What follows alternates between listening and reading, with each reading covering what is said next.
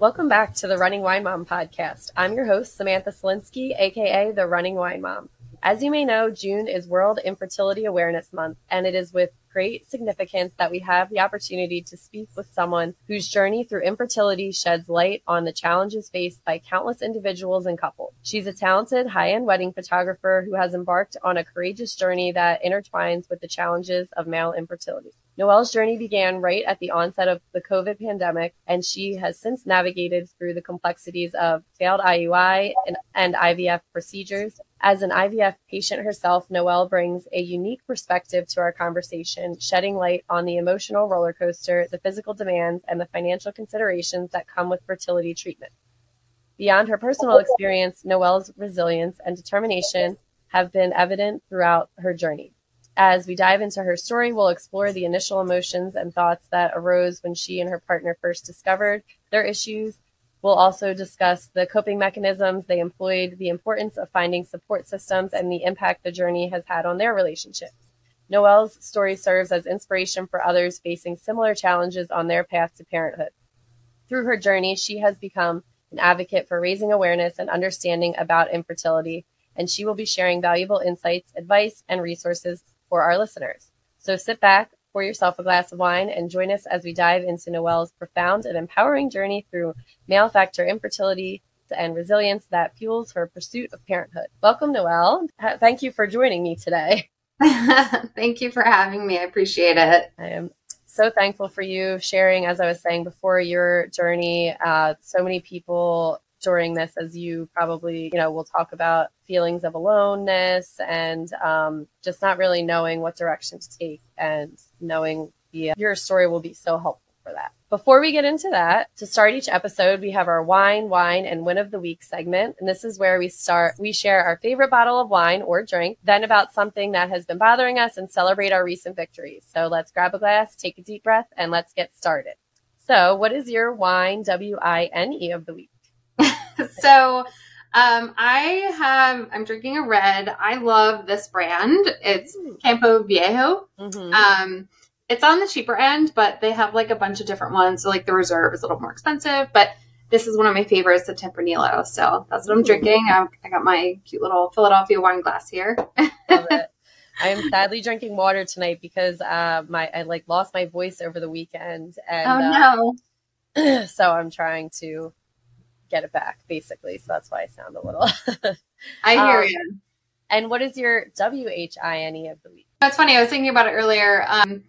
We're only at Monday, so I feel like I shouldn't have too many complaints. We're just starting the week off, so I feel like mine is a little cliche and boring, but like just environmentally and like with the weather, it's been crazy. Just today it was like downpouring. A couple of days ago we had the Philadelphia collapse, I-95 collapse. Anyone who's listening to this like in the future is gonna be like, oh, I remember that. And like the Canadian fires, it's just been crazy. So I've had incessant headaches, I feel like, because of all of that. So that's like my real wine, I guess. Yeah, I think that's where my throat issue stemmed from, was last week with it was like fine, and then all of a sudden it was just so and the I-95 thing is also it's crazy. Yeah, so it's a little crazy over here. Yeah. And what is your win of the week?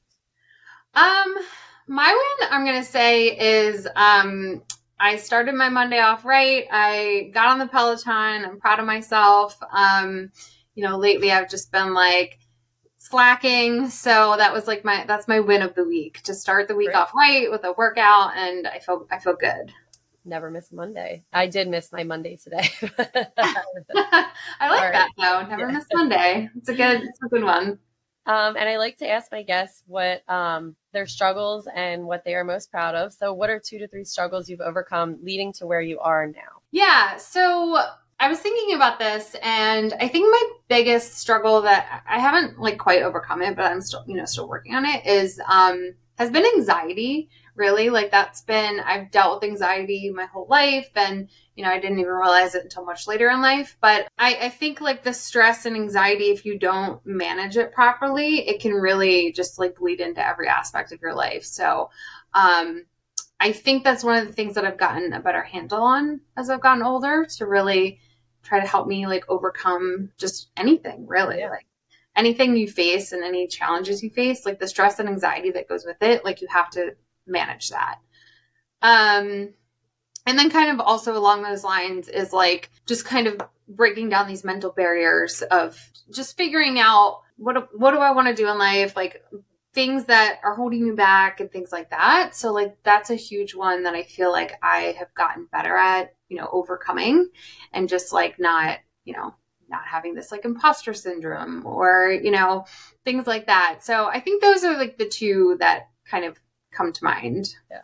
And imposter syndrome is so real. It's like something that I forget when I heard about it, but I was like, wow, I totally have that, because you look at other people and you're like, oh yeah, they're good at that. And really like everyone's just figuring it out. And once you realize that, then you're like, yeah, I can do anything I want. Yeah, 100%. So let's quickly talk about your fitness. You said that you did the Peloton today. What is that your main way of staying active, or how's your favorite way to stay active? So, my fitness journey has evolved and changed across, my lifespan. I did a lot of sports when I was younger. I was big into soccer. Gymnastics was a huge one. I did competitive gymnastics up until high school. But I pretty much since I graduated high school, I've always tried to figure out a way to stay active and just stay, in the gym. And so in college, I go to the college gym, but then I would also take some classes. I was telling somebody today I took belly dancing in like one of their fitness classes. Yeah. And it was like the most fun I've ever had in my life. And even just over the years, I can remember like all of the many different gyms I joined. When I was in New York, I was at New York Sports Club, and just always trying to like keep my feet in the gym. I wasn't always consistent, and I definitely go through like ups and downs with it, where it's like 3 months off, or, it's just up and down. But I just always find that I come back to it somehow. So currently, my husband built like this amazing gym in our basement that is like, professional levels. And we got a Peloton and we have a treadmill.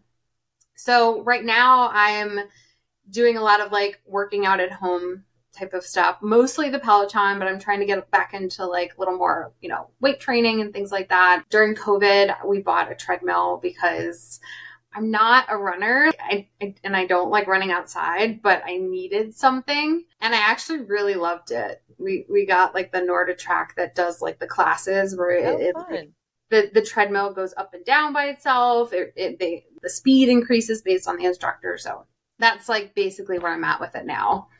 And I mean, I don't know if you know, but on the, like with the Peloton, with the app, they have treadmill workouts. They have like the hiking. I always talk about the hiking classes. Mark just took his first hiking class the other day. I haven't tried them yet. They're really good. Yeah. Just like, yeah. I mean, the music is just so, I love the music of it. And that's like really something that you need a mindless one. Totally. So what are your struggles that you have to stay fit or healthy? I think honestly, just consistency. I'm not a very consistent person for my career. I'm a creative person, so I don't really have like a set structure to my day. So a lot of times it's like, whenever I just feel like working out, I'm kind of like, oh, this is a good time to like stop maybe and just like go ride the Peloton. So it's really easy to like talk yourself out of it, So I just think my biggest struggle is consistency and just trying to like motivate myself to do it. My husband works out every day, so I feel like that should keep me motivated, but it's like, I don't know. It's just, he works out. He works out with his friends. It's not me and him working out together, but I'm trying to like, set myself more of a schedule to stay consistent with it. It is hard. And like, if you don't schedule it in, to not get it in, that's like, it's easier with classes. Like I should start taking some classes again, because I'd like schedule a class like a week out and it's like booked, paid for, and then like the day comes and you're like, oh, I really don't want to go, but I already paid and it's already booked. So then you go and then you feel great and it's like you can't back out. So I should probably like look into doing some. I really want to get into like kickboxing, so maybe we'll see if I can start that up. What do you wish that you learned earlier in life about fitness and nutritional health? I think for me, the biggest thing is I wish I learned earlier in life that eating healthy doesn't always mean eating less. In college, it was like I would starve myself because I thought that was what you're supposed to do, and less calories is what you're supposed to do. But I had joined like a fitness program probably like 10 years ago, and I did it for like a couple years, and I learned so much about just nutrition and eating every couple hours throughout the day, but making it healthy meals, like a lot of protein and things that are going to keep you fuller longer. So I wish I learned that earlier.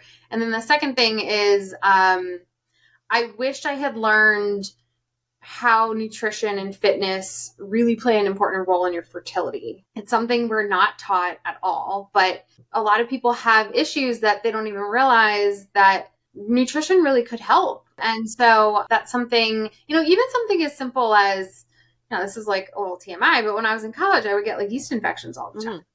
And, I thought it was just like a thing because my mom would get them. But then I realized kind of a little later in life that a lot of it had to do with diet. And if you eat a lot of sugar and bread and things like that, your body, some people's bodies just turn that into yeast more. Yeah, I learned that like later in life too. I think I was teaching like a health class, and I was talking about it and researching, that being something that happens. And I didn't know that either, like ever until probably my late 20s or 30s. Yeah, you're right. Can you talk about the relationship between mental health and physical health? Yeah, so I definitely think for me, it's staying active is really important to staying grounded. And just like if I'm physically starting to feel off or gross, then like mentally you get into this like mental fog too. So I think there is an important connection there. And I'm lucky enough that I grew up with a mom who always worked out and she was always active. I don't know if anyone remembers Jazzercise from the 80s, but yes. like I was like doing Jazzercise with her in like our basement. And like, so I don't think I made the connection then, but I'm realizing now that she was doing that to obviously stay active and healthy, but also I'm sure it helped her mental health. You know what I mean? So I think that was always just kind of ingrained in me that like you have to stay active and move your body. And it was never talked about, which I think I actually appreciate because it was more like, this is what you do to stay healthy and not like then become like a thing or like a complex. Yeah, it's just a part of your routine, just going to work or something. I love that. That's interesting because, I feel like most of our age, our moms always talked about eating nothing and skip your breakfast and, low calories, high working out. But that's great to know, not talking about it and making a big deal kind of makes it a big deal for, the people watching. Yeah. All right. So let's transition into the main part of the podcast, which will focus on your infertility journey. It's important to note that the following segment is not intended to provide medical advice. Instead, we invite you to listen to Noelle's unique story, offering a glimpse into her personal experience and timeline she has navigated. So why don't you start us off with your story, maybe a timeline of what you guys have been going through. And this way we'll get to know you a little bit and get into some more in-depth questions after. My timeline with fertility treatments and everything, it's pretty extensive. It spans over 3 years. So I'm going to try to give like the Cliff Notes version here. But I do think it is important to kind of highlight some of this because people may not realize how long some of these things take or the timelines of it all and things like that. So I think it is helpful to just kind of like explain it to people. So I had gone off birth control in 2017, but we weren't like actively trying for a couple of years. And since I had gone off birth control, I had been on it for so long, 15 years or more. I don't remember at that point. So it took a while for my cycles to really come back, and they were always super late before I went on birth control. But I noticed it was just very up and down. So I started tracking probably like in 2018, and I just noticed that my cycle lengths would vary pretty drastically, like, 20, 30 days to like 45 days. And I didn't necessarily know that was wrong. I figured, it's like a month, roughly a month and some change. So in about summer of 2018, I finally went to the doctors. She's like, hey, let's just get checked out. And I ended up, instead of going to my gynecologist. I went straight to the fertility clinic just because I was like, I have an aunt that went through fertility, and I was like, let me just like go straight to the source. So I met with them in the summer and then went through a whole slew of testing, blood tests, HSSG, which is, for anybody who doesn't know, it's a saline procedure that they do through your uterus to make sure that everything's open, nothing's blocked, and so forth. And then my husband, Steve, had his first semen analysis that fall. So I, of course, kind of got all the slew of testing done first. And then it was like, all right, let's bring him in. And it always goes, right? I know. So his numbers in that first analysis were like lower on the lowish end, but they weren't like overly concerned at that point. And when I say low, I'm saying like 15 million. So, which is also something that I didn't realize, like what consisted of low. The more I talked to friends whose husbands had like low numbers, and I'm like, 15 million? I mean, that sounds like a lot. It's not like, I know. Right. You're like, okay, cool. Yeah. But what people don't realize is, a normal guy might have like 100 million or 200 million. So like on the spectrum, it is low. And there are people who have much lower numbers than this. So there's a huge range. So after that, it was kind of like, all right, let's just like keep tracking cycles and things like that. And then by January 2020, we decided like, let's go back because, nothing has happened still. And they did another semen analysis, which again was kind of low, but they didn't really say anything. They were like, if anything, you should try IUI next. Like, let's just like get that in the calendar. So we were going to do that in March of 2020. And then of course, COVID hit. And so that got canceled. And then we kind of like had a virtual appointment to touch base with them in April again. And it was like, oh, we have like a huge backlog and we're trying to, people's cycles, like they were in the middle of like an IVF cycle. And I just canceled. Like, I can't even imagine how devastating that would have been. So we were on kind of like a bit of a waiting list to get in. So we had our first IUI scheduled for June. It's actually my husband's birthday that day that it was scheduled for. And we went in the morning. So leading up to IUI, there's some things to note. You take some medicine to help you ovulate, or you are basically trying to get like the egg and a couple eggs to grow. So you could get like multiple eggs growing. And then, so leading up to it, you take some meds. I took Clomid, and then you do a trigger shot. So you trigger, 48 hours before you do the procedure. And so we did the trigger, we're all ready to go. And then the morning of, my husband gives his sample and they call us and say, actually, I think did they call us? I don't know if they called us before we went in or we are already there. I can't remember. And they said, unfortunately, his numbers were too low. So we couldn't do it. So something to note about, what they do to the sperm to get it ready is it goes through a washing process. So when it gets washed, those numbers decrease even more. Okay. So if you have low numbers to start with, and then it goes through the wash, and then it comes out with even less, they want it to be at a minimum number, really, for it to be successful. Right. And that was a huge shock because we didn't know that could happen. We didn't know that they could just like cancel it. Yeah. So it was obviously very upsetting. And then we decided to go in for the second attempt in July. So there's always this like waiting period that happens. It's like, once that doesn't work, it's like, okay, let's wait for your period and then we'll start again. And if you have a longer cycle, it's waiting like 40 days, or, however many to get to day one cycle. So that's just like, an annoying part of the process. So second attempt, just, we went through with it, but it wasn't successful. And at that point, we just started to kind of like do some initial testing. They're like, you can continue to do IUIs, but like with his numbers being so low, we don't recommend it. So they kind of recommended IVF. But at that point, we were like, let's just do some more testing and just kind of like, if there's anything else we could do to get more information, that would be important. So my husband went in to do an actual exam with the urologist. He had not had one at that point. And then that's when they found out that he has something called a varicocele. So essentially it's an oversight, like the vein going to the testicle is enlarged. And it can cause a lot of issues. So it can cause overheating, the blood flow, which is like too much blood pumping down there. And it can actually cause low counts. So a lot of men don't necessarily know they have it.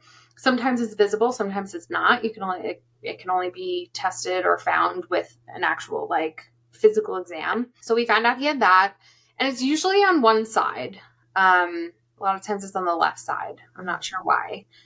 And then I also did a genetic panel with a company called Myriad. So like they do genetic testing to make sure you don't have anything that, you know, perhaps if you have it and your husband have it, then it could cause some really major issues. So I had that done. So then by the fall, we had like our first IVF consult, and the recommendation was, because the surgery for the varicocele takes a while for it to heal and his body to really respond to it and start getting the numbers up. They said that our best bet would be to start an IVF cycle. And then hopefully by the time I got pregnant, well into the pregnancy, he would then have the surgery. And then the thought is, okay, it's fixed. It gives him time to heal and his body to respond to it. And then hopefully you can, you know, have more kids without IVF. Right. So we decided to go ahead and move forward. And then we had our first retrieval December of 2020. And that one was the day after my 34th birthday. So it was like all very like, it just felt surreal, right. You know what I mean? And I think we'll probably talk a little bit about like how IVF works. Right. Yes. But just to kind of give you a little bit of a breakdown. So we ended up with 4 embryos from that cycle. We did not do genetic testing on them. I was still young enough where they were like not really recommending it, and we didn't really know a lot about it. So we were like, okay, let's just like get the process moving, because it definitely can delay things a little bit because you have to get them tested and then they freeze them, and then it just takes a little while. So we ended up freezing 3 of them, and we did a fresh transfer. So basically that means that after the retrieval, they put them in the incubator, they let them grow. And then by day 5, I went back and they transferred one of them into my uterus. Okay. So that's called a fresh transfer. It's basically, it's as soon as it's done growing, they stick it in. And that one ended up turning into a positive pregnancy. So we ended up testing positive on Christmas Day. Oh gosh. I know, it's like of all things to like yourself, like it could have gone really bad, but we were thrilled. It was exciting. So that did work, but then we found out shortly after that the HCG levels had gone down, and it turned into what they call a chemical pregnancy. Mm-hmm. So a lot of times it happens so early in the cycle. So you're only like 4 or 5 weeks pregnant at that point. And so a lot of people don't even know they have chemical pregnancies. Yeah. It's crazy. But because we tested so early, we could see, the line getting lighter and lighter and lighter. So I had to go in for blood tests, and then they saw that it went down. Mm. So that didn't work. And then again, the process takes so long after that to get to another transfer, because basically it's like, okay, let's wait till, cycle day 1. And then once you get there, then you go in for some more testing, making sure your lining looks okay to start again. And then you go through the process of a frozen embryo transfer, which from start to finish takes about 8 weeks. Wow. Because you have to start on birth control, because they want to really level out your cycle and have a little bit more control. And then you start taking meds that will help your lining grow. Okay. So it takes a lot longer than if your body was to do it by itself, but they want to kind of control the process. So it takes about 8 weeks. So we had our next transfer in March of 2021. So between December and March, it was basically like a break, which was so frustrating. Yeah. That one also ended up being a chemical pregnancy. So it was just, like heartbreaking. Like really it's just so sad because you go through the whole process and it's so much to go through. And then you're so excited because you see that line, like for the first time ever, I had a positive pregnancy test, and then it slowly fades.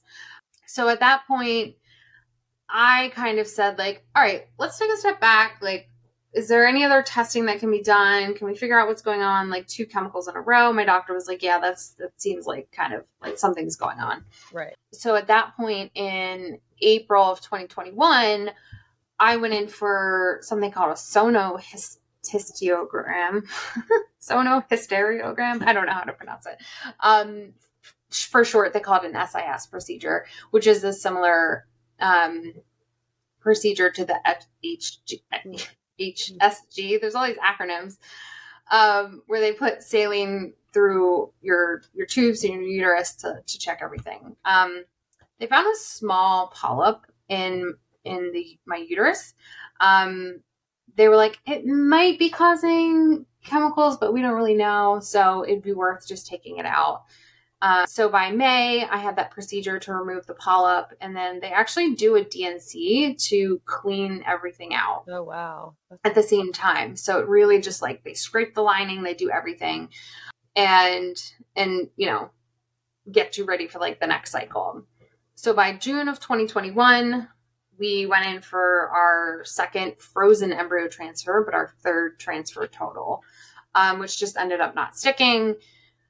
And then we were really just like bummed at that point. I mean, it had been a full year of like procedures and tests and all of this stuff. And it really started to get to us like mentally and emotionally. So we decided, you know what, let's just take a break. My husband ended up having the varicocele surgery, and that was July of 2021. So, we figured this is a little bit of a break, but he can get this done. It'll give him time to like heal and everything. So by November of 2021, we decided to do another retrieval. This time we did it with the genetic testing. They call it PGT testing. We ended up with 5 embryos. And then once they send them off, it takes a couple weeks to get the results back. So it's like more waiting. You're like, oh my gosh, when is this like gonna stop? So after we got the test back, we found out that all 5, unfortunately, were genetically abnormal. So it really was just like a fully failed round. Yeah. You're just like, oh, wow, I can't believe that we ended up with nothing. So at that point, again, it's like, let's just take a step back. Let's take a break. I think I booked us like a birthday trip for December for us to go to Punta Cana. And I was whatever you got to do. Yeah. Just like, let's just get the hell out of here. Yeah. So we went away. And then when we came back in January, I really started looking more into male factor infertility, and I learned about DNA fragmentation, which is something that no one had ever talked to us about at the clinic, and no one had ever mentioned like getting this test done. I had learned about it just through like forums and stuff.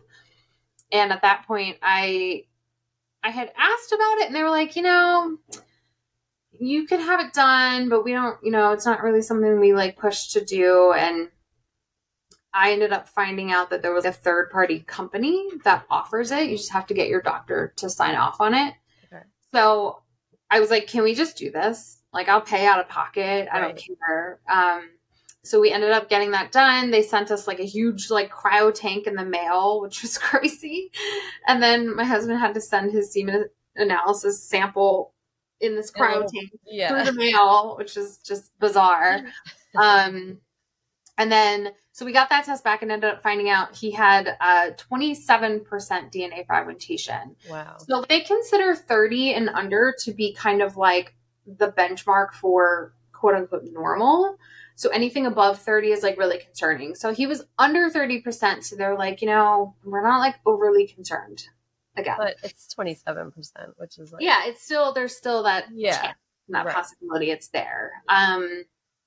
So at that point, we're starting to just review all of our options. And I'm like, okay, well, what do we do with this information? So we met with our doctor, we met with the urologist, and they had recommended something called a TC procedure. So it's TESE. And basically what that means is they go in and they aspirate the sperm directly from the testicles and through surgery. And the thought process there is that they believe that the DNA fragmentation happens when it's en route. Okay. So between when the testicle and when it comes out, they believe that there's like an oxidation process that happens. So they're thinking by going to the source, they haven't been damaged yet, essentially. Makes sense. Yeah, but it's pretty invasive. Like it's a pretty invasive. I mean, yeah, like I'll ask more about it a little bit later, but I mean, just the thought of how, I mean, yeah, it's gotta be. Yeah. Yeah. So it took a while to make that decision, but we ended up moving forward with our third retrieval in April of 2022. So this was last year. And we did the TC procedure. And I'm happy to like explain more about that later. But with that one, it ended up being our worst round. And again, there's like things we didn't realize going into it that I wish the doctors had explained to us. And one of them was that the sperm can be too immature at that point because it's not fully grown. So when they pulled the sample, they realized, we don't really have a lot that is mature enough and like alive, and they need them to be kind of like at least twitching, if not swimming. Right. So it took them a while to really like go through and sort it out and try to find sperm that like was good enough. Right. And at that point, I mean, I had 12 eggs. So that was a really good round for me. And then you would think like, okay, they only need to find 12 sperm. But right. I mean, that's how my mind goes, but right. But it was hard apparently. Right. And so with that one, they just stopped growing and we ended up with no embryos for that one. So that one was definitely very devastating. I mean, it was like, I think it was the most, probably like emotionally, involved we were with this one because like he had to go through surgery and I had to go through, so it was like, we both had been through so much at that point. And at that point, I guess he had been through 2 surgeries. So for him, it was like even more devastating. Yeah. So at that point we were like, all right, let's just like take another step back. So we ended up taking a break from May 2022 until March of this year. So it was almost a year that we just needed that time off. And then in May of 2023, we did our 4th retrieval. And this time we did it with something called the Zymot device, which again, I'm happy to explain more about this later, but I had found out about it and it was something that I really pushed to get done because they use it a lot with DNA fragmentation. So we ended up doing that retrieval with the Zymot and kind of a similar scenario. Like I had 12 eggs, 4 fertilized, but then none of them made it to embryo. So it was another failed round. Yeah, that was, you shared that whole procedure on, your, I don't know if it was your new Instagram account or you had the close friends. Yeah, I think it was on my close friends. Yeah. one. Which I mean, not to kind of go on a tangent. I don't know if you did that for your mental health to do that story, but I just felt like that was such a great idea because I know you mentioned before, people would ask you a lot, like, how are you doing? And it's probably just exhausting answering the questions all the time. And when you feel comfortable going on, you just share a video and people can watch everything or people can watch nothing of it, but it gives everybody the answers that they're wanting to know because they care about you, but you don't have to go through. I mean, that was from my outside perspective of what it kind of, I felt like that was such a good idea to do. And I did that because I wanted to keep people informed and I wanted to share, but sometimes like sharing in the moment, like texting people, oh, it didn't work. You start getting questions like, oh, well, why didn't it work? Or did they say what went wrong? Or, they start kind of asking you all these questions and you're like, I don't know the answers to any of this. I haven't even talked to my doctor yet. Like, I literally just got the results. So, it was like I wanted to share, but I also didn't really want to engage necessarily, like, in that way. And by putting it in my stories and saying, like, hey, here's what's going on. Here's the results. We don't know. We don't have the information yet. You know, I'll share when I can. I liked the responses better because it was more like people were more in the moment with me versus like trying to help me come up with a solution. Yeah. Or trying to help me solve a problem, which I think we all kind of do when our friends are like going through something. We're like, oh, well, you know, whatever it may be. You're like, what about this? Or did you try this? Or did you read about this? And it's just like what we do. Yeah, I know I did that too. I was like, oh, did you try pomegranate juice? I was like, yeah, but that was like much later. No, I know, but it is. It's just such a natural response to be like, I want to help you, and and which, like, I'm a huge advocate for like sharing this information, and like sharing what you know and what you've learned, because there's no way that like one person can research all of this. Right. It's really impossible. Yeah. So I have heard a lot of things from other people who said like, oh, so-and-so tried this or so-and-so tried, and it is great. And you're sharing, you sharing it, it's on your own time, which is nice because it's not in the exact moment, but you know, you've given yourself a little bit of time to process. And then also you're not getting all these messages back right away, probably when you're also feeling so, you know, in such a space. So I think that's a really good boundary to set up for yourself. I really found that like just really amazing that you thought to do that. Yeah, and I would recommend it for anyone who wants to like share parts of their life with their friends, but are just in a weird spot where they're like, you know, I'm not really looking for advice and I don't know how to say this like in person or through text. So yeah. And they were great, you know, very informative and all of that. So I'm kind of going to go through like a few different segments of part of infertility, but I wanted to kind of start off with from the beginning, like finding out that you had to go through the treatments. A lot of times when individuals or couples receive the news of infertility, it brings about, like we were just saying, a range of emotions. And I was just going to see if you could shed some light on the typical emotional reaction that you may feel upon learning about it, not necessarily going through it, but that original, we have to start going through this. What was your emotions that you kind of went through? Yeah, I mean, I think, and I don't know, you know, I don't want to speak for everyone, but I think a lot of times when you hear these things from the doctor, your first initial reaction is like almost denial. Right.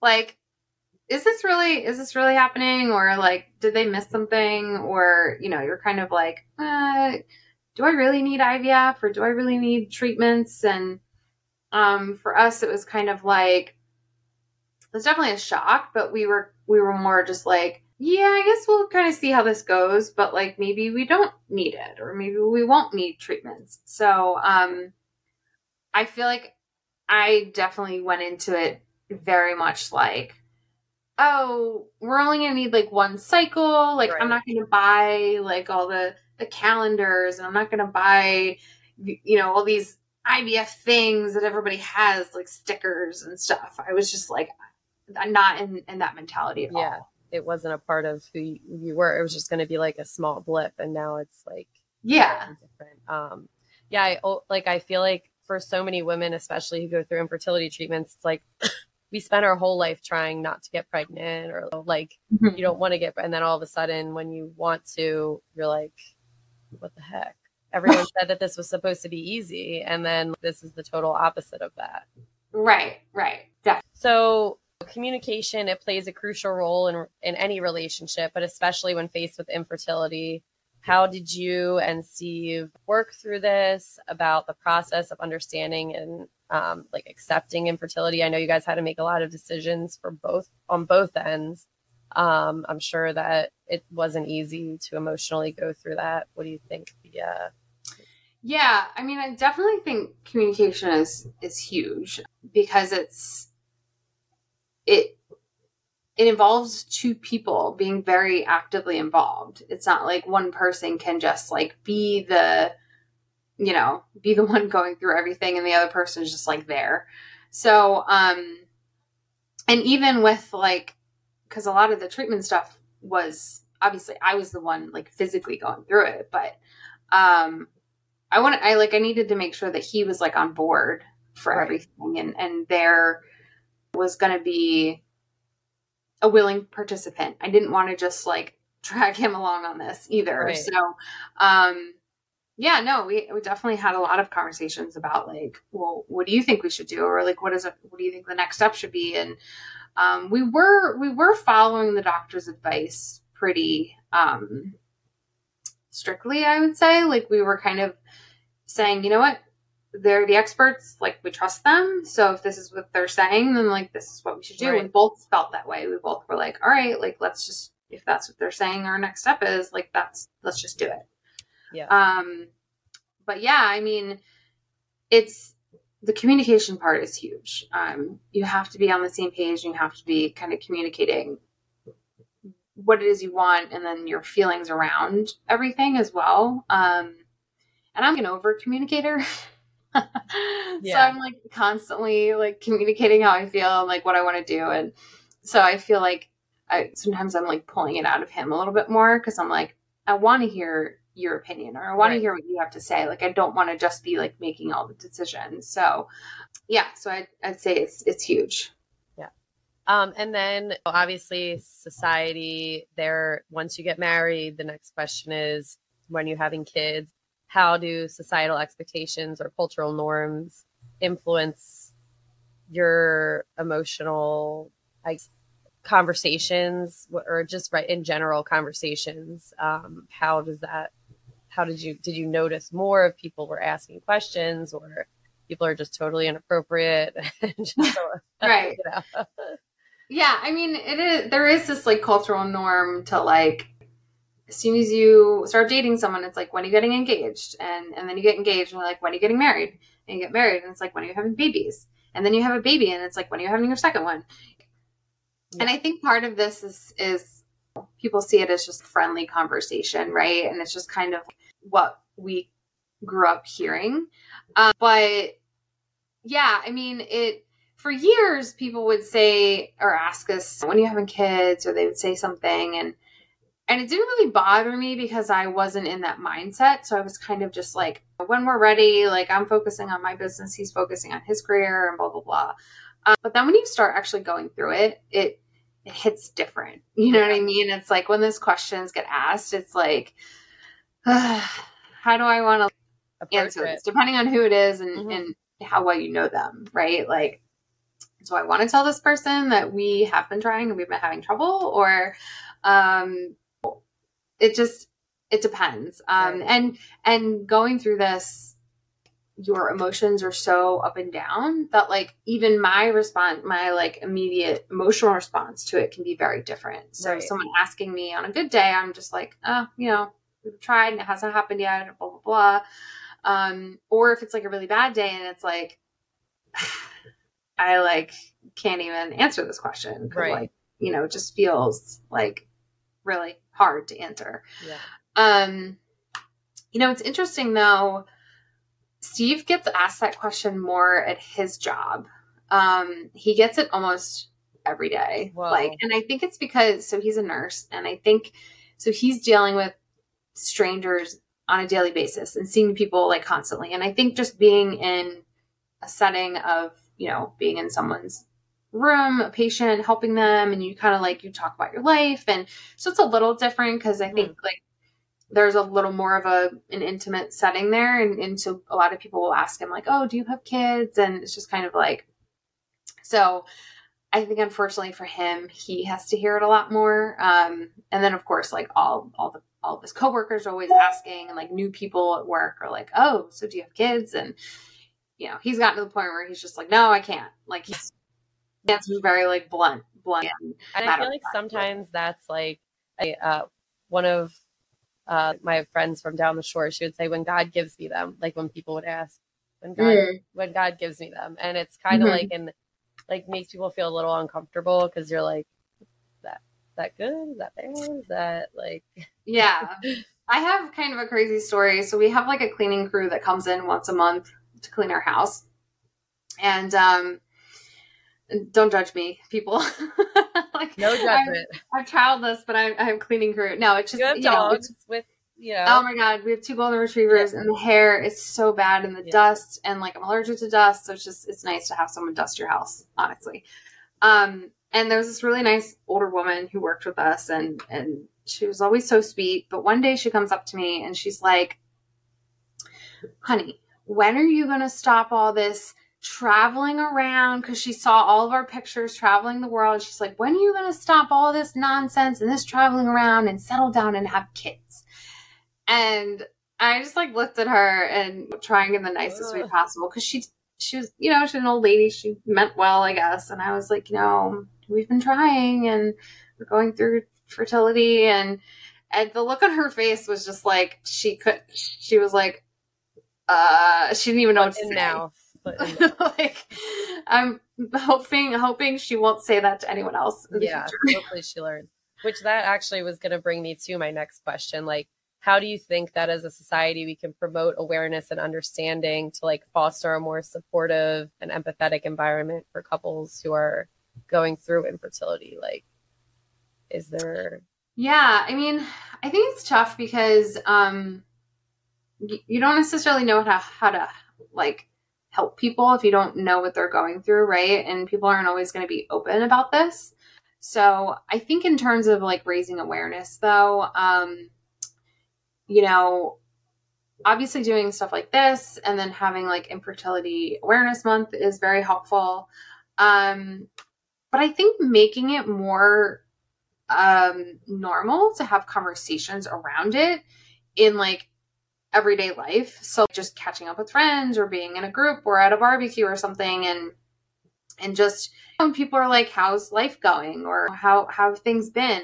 I find that when I say to people, like, even people I don't know that well, I'm like, yeah, it's been tough. We've been going through IVF and, it's been really stressful. And I've had people like open up and be like, oh my gosh, like I had a miscarriage a couple years ago and, we didn't tell anybody, nobody knew. And, so I think just like making it a more regular part of conversations and like letting people know that it's okay to talk about that stuff, honestly, is important. And I just saw a headline and I have no idea who the celebrity was, but she said like, stop saying women are so brave for sharing they had a miscarriage. And I was like, what the heck? And I like read the article. I'm like, yeah, because we shouldn't have to be brave. You should be able to just say it. Like, it should be just like, I went to the grocery store, you should feel, I mean, obviously it's not the same thing, but it should be able to be brought up so organically in conversation, because it's something that's a huge part of your life. Like, if, you're going through a tough time, that like, why is that cut off from anyone else talking about, that specifically? Yeah, definitely. So let's get into the IVF. What is the procedure specifically with IVF? Like, how do you pick the eggs or the sperm? Right. So, it's actually pretty wild. Like, the science of it is so amazing. And, I think we're coming up on like 40 years, and we just surpassed 40 years of IVF. So it's pretty amazing that it's been around as long as it has. But essentially the process is that you start your cycle day 1, you call the office and they get you in for an appointment to get everything checked. You get blood work, all of that, make sure everything is leveled out. And then you get on birth control for like a couple weeks, because again, they want to really monitor your cycle and make sure that they have the most control possible. And then after a couple weeks, they come off of it, you come off of it. And then of course you get a second period within like a 2-week period, which is wonderful. Lovely. And then they basically start the process of giving you meds to grow your follicles that are eventually going to house the eggs. So typically a woman will ovulate 1 egg a month, typically. And so 1 egg comes from 1 follicle. So basically they give you these meds and injections, hormones to help you grow as many follicles as possible. So it's a very unnatural process, obviously, that your body's going through. Your body is not used to having this many hormones and going through your body at one time. Right. So the actual retrieval process from start to finish, when you start the injections until the retrieval day, it's only 2 weeks, which can feel a lot longer when you're going through it, honestly, because it's just like, at one point you're giving like 3 injections a day. You usually start with like 2, and then you do them in the morning, or I'm sorry, you do them in the evening, and then they add another one kind of halfway through that you do in the morning. So the meds that I was on are pretty standard. It's called Gonal F is one of them. Ganirelix is the other one. And then, gosh, I'm actually blanking on the other one, the last one, but it basically is the follicle stimulating hormone. Actually, that one could be Gonal F. I'm forgetting already. And I literally just went through this like 2 months ago. Sorry, it's a lot. Yeah. It's a lot. So that 2-week period, you're taking meds and hormones to try and grow as many follicles as possible. So you're going in for a lot of monitoring appointments during that time. So you start off with just like blood work every few days. And then pretty much like the last 7 days or so, at least for me, I was getting a vaginal ultrasound and blood work every other day. And then the last few days leading up to it, I went in every day. So you go in, they do a vaginal ultrasound. They're basically looking to see how many follicles they are, and then they're measuring them each step of the way because they want them to be a certain size so that they know that they'll be mature enough. So that's like why you have to go in for monitoring so often. So like, I mean, your business, you're able to be a little bit more flexible. How do people who don't have that flexible schedule, like what? Yeah, honestly, I really don't know. Yeah, I work from home. I own my own business, so I can work around my own schedule, but I can't imagine for people who work very strict schedules. So Steve, I mean, with his job, he can't just like leave and go to a quick appointment during his 12-hour shift. Yeah. I mean, you have to like schedule your days around your appointments. You know what I mean? So I'm really not sure how people do it. I know that a lot of people bend over backwards to try and make it work. They make up hours, they work night, whatever it is, but it is a lot. It's a lot. Okay, so now once you've gone through the lead up, can you explain what the actual procedure is, like the retrieval procedure? Yeah. So I remember going into my first retrieval, I was very nervous. But I can honestly say, as much as it feels like a big deal because you are being put to sleep, but it is local anesthesia, so it's really you're only out for like 30 minutes. It's really not terrible. For anyone who has to go through it or is maybe facing it, it seems like a lot. It's very overwhelming at first, but once you get through it, it's like, wow, okay, that's done.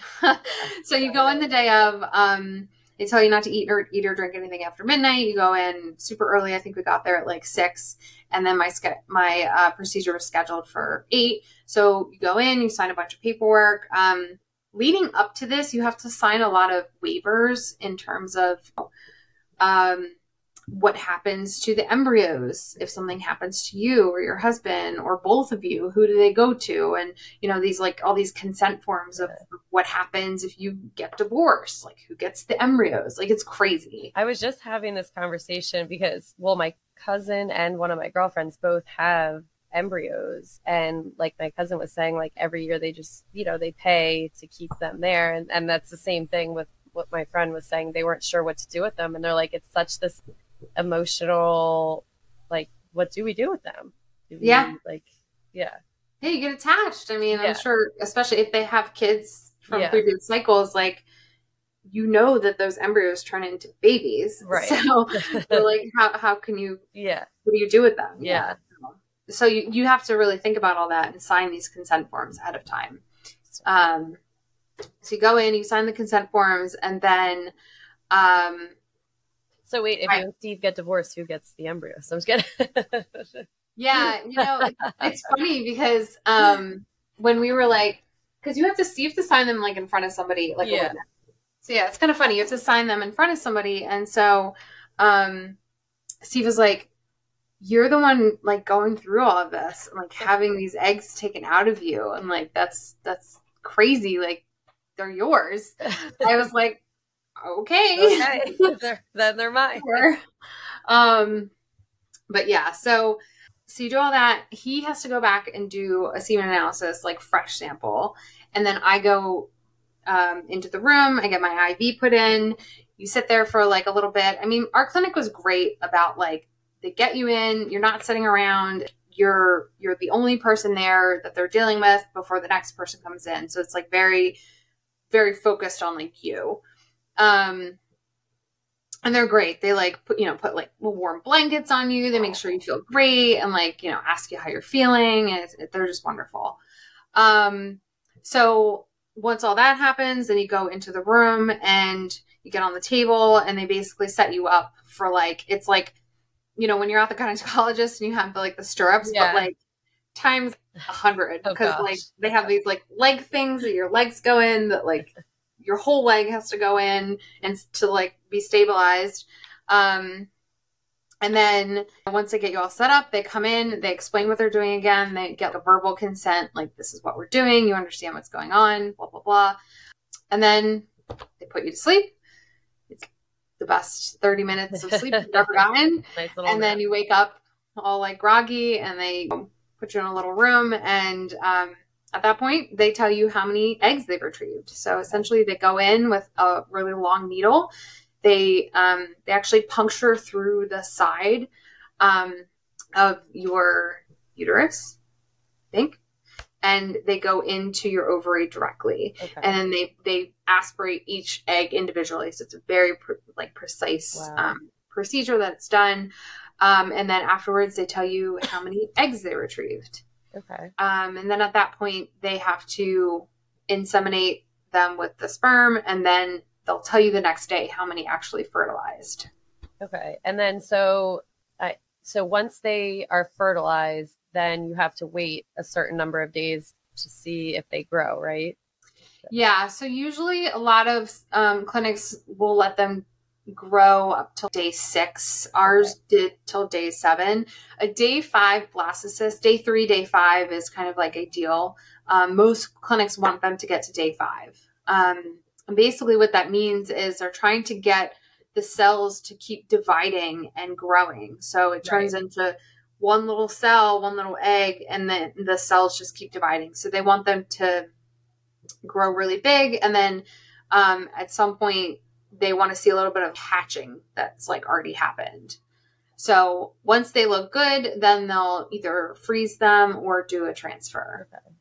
I know that IVF obviously could be expensive, or you can have it covered under your insurance for some plans. Do you know of any resources for people who it's not covered under their plans to get payment? Yeah. So it unfortunately, this is like the most unfair part of IVF and fertility treatments, because one person might have insurance coverage and then the next person doesn't, and it's all the same stuff. Yeah. So yeah, I mean, there's definitely a lot of grant opportunities out there. I did apply for some, but some of them are like rolling grants where you have to apply every month, and they might be $5,000, $10,000. A lot of times they're funded to a certain amount, and then they kind of split them up between people throughout the year. Right. Yeah, I did apply for some, but we didn't get anything. I think a lot of times they're more like lottery based. Right. But they just kind of pick people on a lottery basis each month. I don't think it's based on any criteria, because like really, how do you pick that sort out like who has a worse story? You know what I mean? Right. Like it's just like everybody needs it. Yeah. Yeah, so there's definitely some grant options. Honestly, if you just like Google IVF grants, like a bunch come up. It does take some research and time just to like apply for them and, follow up and things like that. But yeah, so there's that. And then some clinics will also offer payment plans. So on our last round, we ended up, we were very lucky to have some insurance coverage, and it covered the first 3 rounds, which was crazy. I honestly wasn't expecting it because it was a set amount that they gave us. And they're like, here's your lifetime max once you hit that. But one thing I found out while researching was they charge the insurance companies much less than they charge people paying out of pocket. So through insurance, we got more rounds than I was expecting, honestly, which was wonderful. I mean, I'm so thankful that we had anything at all, because some people don't have anything. Yeah. So we were very fortunate there. And so with this last round, we ended up going through a third party company called ARC. And the reason we went through them was they offered the payment plans, but also there was a little more of a discounted package through them, where you got a little bit more than just going straight through the fertility clinic. So they do only work with specific clinics. So you do have to check with them, but we were able to get like kind of a bundled deal where it was like you get the retrieval, but then you also get a transfer with it. So like 2 for 1, right? No, I'm just kidding. Yeah, kind of. Yeah. Not that. But yeah, so I would look into that and see if your clinic offers anything. Oh, and the other big one that I will say that I did not know about when we first started was something called the rebate program. Okay. So some clinics offer a rebate where I think it's like you pay for 3 cycles up front. But then if you have a successful pregnancy and birth, you get half of it refunded. Oh, that's good. Yeah. So, I mean, obviously if all 3 fail, you don't get a refund, which almost seems like it should be that way because you should refund it if it's so that is something I would have people look into before starting. By the time I found out about it, unfortunately, we were not eligible because we had already had so many failed rounds. Okay. That's tough. Yeah. So I want to talk a little bit about the male factor infertility. That is something that a lot of people do not talk about. I feel as though obviously women are more natural to just converse about it, but men, there's not really a lot of information out there. And I think it's so great that you're sharing about it. So I know you talked about the TC procedure that he went through. Can you tell like a little bit more in depth about that? What is the main idea around once you get to that point? I guess you did talk a lot about it earlier. Yeah. So, I mean, the idea behind it is that there's 2 different ways they go about doing that surgery. So they either go in and aspirate the sperm by like just putting a needle in there and trying to suck out. Okay. But then there's also another method of going in and grabbing a bunch of tissue that has sperm in it. And the idea behind that is they hopefully get more sperm pulled and then you would maybe have some left over. Right. But it is more invasive because they're like taking tissue versus just like sucking it out. So how was like the recovery for that? Was that I think it was honestly harder than we expected. It's definitely a lot of pain after.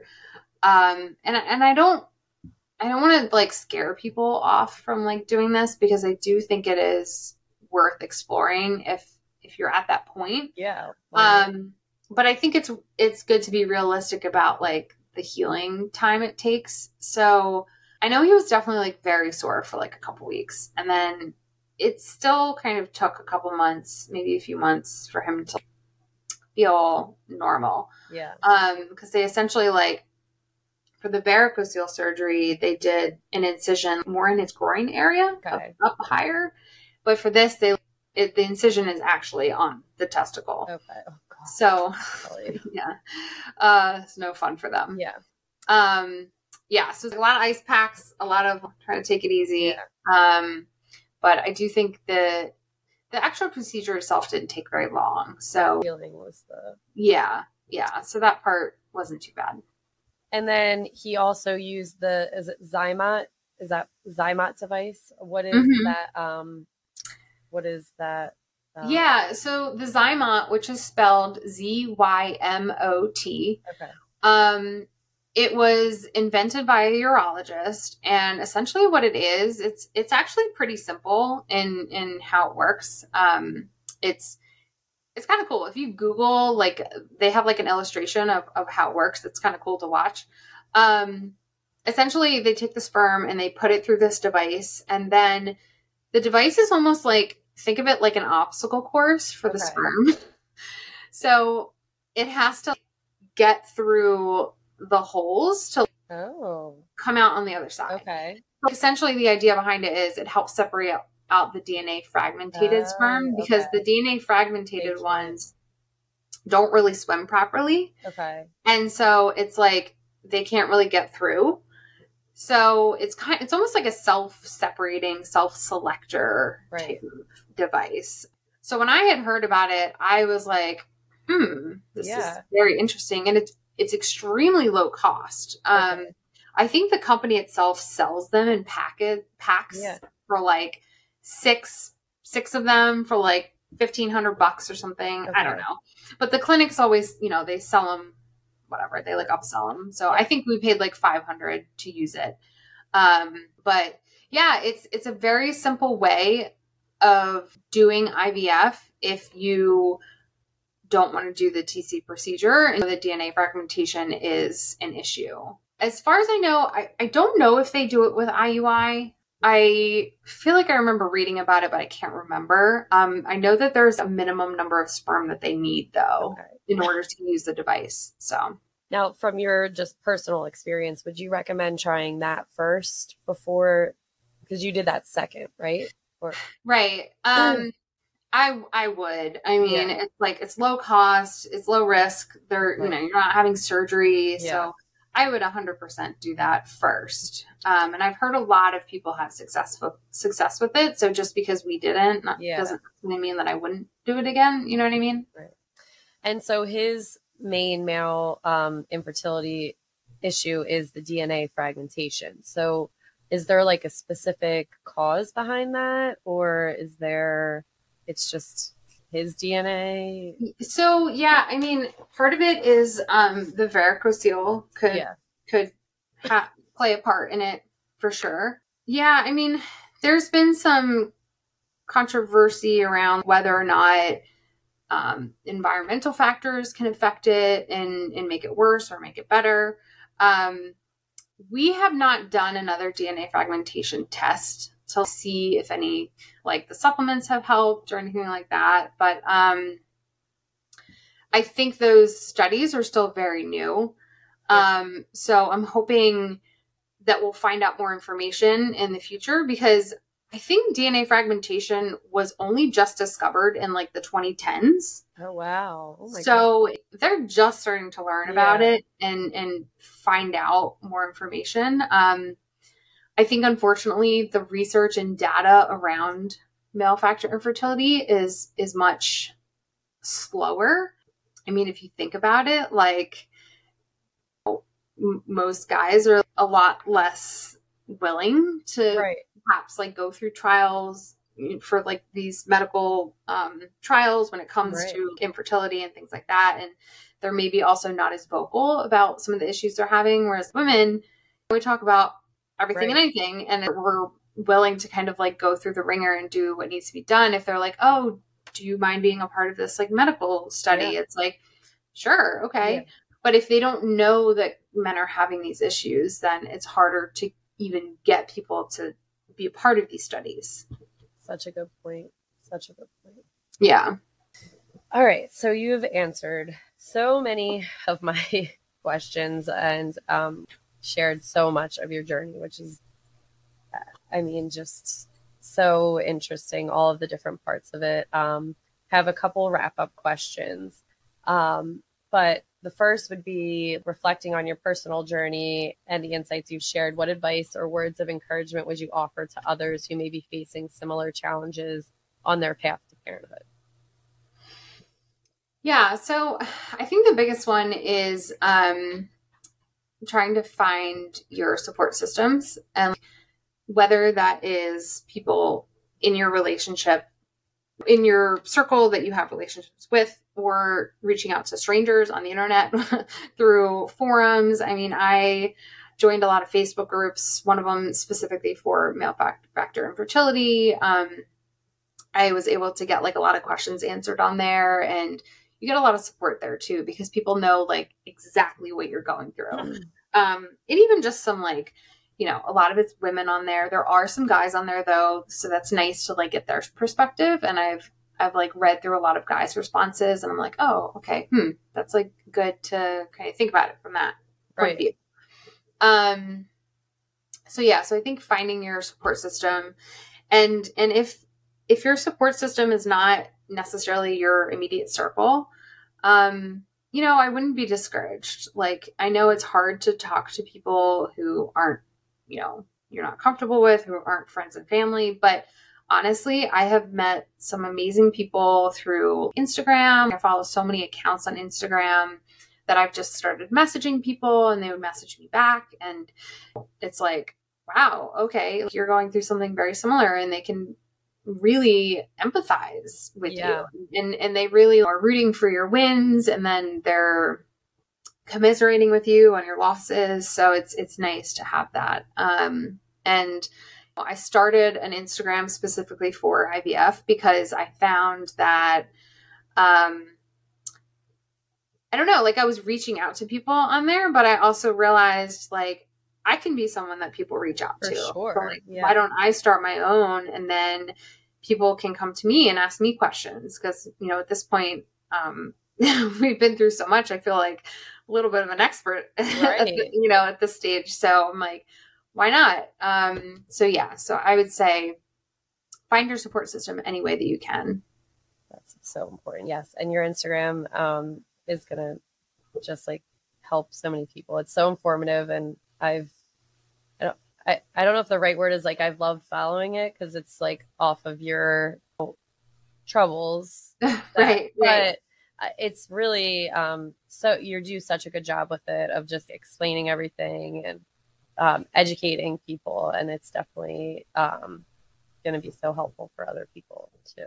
Yeah. And I think the other thing is too, I've finally gotten to the point in this kind of journey where seeing other people's journeys and successes isn't as hard for me. Right. So like it is harder if you're going through it and you're following all these accounts, and then you're constantly seeing people like have success, or because you're rooting for them at the same time, but then it is hard. So right. I think at this stage, it was just a good time for me to start this because I'm not as like triggered by things, I guess you could say. So, and that's the other thing. The other reason why I wanted to start it was because I really wanted to show people that as hard as this is, you can still try to find, you know, those moments of joy and happiness throughout the process, and like, you know, find ways to enjoy life and still like try to come back to being yourself and not just let this completely take over your life, because it will 100%. Like you jump in with 2 feet, and then before you know it, you're literally drowning, and you're like, I don't know how I got here. Yeah. And I think you just posted about when you went to Disney with your niece about how important that was for you to do, which I thought was I just like realized kind of in the moment, it was like right after our third retrieval had failed, and I, you know, was planning to take her to Disney for her graduation, and I was there and I was realizing, you know, and it was hard in a way I wasn't expecting, because I was seeing all these people with kids and families, and it wasn't something I had thought about before booking it. And it was kind of just somewhere she wanted to go. And I was like, oh, great. This is fun. And I found myself being like very triggered by like seeing even, and as crazy as it sounds, even the families that looked miserable, even the kids that were like screaming and like having like still like, I was like, wow, this is, you know, it was kind of making me sad. And then I had to stop myself and be like, you know what? That's not, life is not this. It's not like living in this constant state of like sadness or being triggered and I I definitely just kind of let go emotionally a little bit and said, you know what, I just want to like enjoy this time with her. Yeah. Have fun. And that really made me realize like, you can't let this become your identity. Like it can't be who you are. Like it's just a part of something that you're going through, but it's not going to be your identity forever. And I'm sure it's really hard to not make it be about that in the moment, especially like, 100%. Yeah. It's, you get so engulfed in it and it's like all consuming. So it's very easy to kind of slip into that. Yeah. Almost like a victimhood, you know what I mean? And I hate to say that because I don't mean to sound mean, but like I felt myself becoming that. It's just, it's your perspective of how you want to look at it, I guess. Yeah. With everything in life. Yeah. So do you have specific resources, organizations, or communities that outside of Facebook that have been, particularly helpful for you during it? Not specifically. I have started following some doctors on and listening to their podcast. So I'm sure if you're involved in IVF in any sort of way, you've heard of the Egg Whisperer. I forget her actual name. I have to look it up. She has a book called It Starts with the Egg. Okay. And it's very popular. It's also a little controversial because she's essentially claiming that, you can improve egg quality through diet and lifestyle. And so I think I take some of that with a grain of salt because again, it can become obsessive and all consuming. But I started following her podcast, which has been very informative. There's another one, I'm forgetting her name right now, but Natalie Crawford. She's wonderful. She's a fertility doctor. Okay. I don't know if she's based in California, but I started listening to her podcast and I just love how real and honest she is. She's very genuine. She went through IVF herself, so she has a different perspective, and she interviews all different types of people in the IVF world, and she will talk about male factor and PCOS, like anything. Even during COVID, she was kind of answering questions about people who were worried about getting the COVID vaccine and things like that. Like, should you or shouldn't you? And she is good about trying to be informative without actually pushing an agenda necessarily. So I would recommend her as well. Yeah, I'll link them both in the notes. Yeah. So last question, looking ahead, what are your hopes for the future? But also what's your next step for the future in regards to your infertility journey? So our next steps, honestly, are very up in the air. We don't really know. We've been presented with some options of using donor, whether it's donor sperm, donor egg. I mean, my eggs up until this point, they haven't really had an issue with, but they said perhaps at this point, I'm 37, I'll be turning 38 this year. They said could be something you want to consider, or even donor embryo.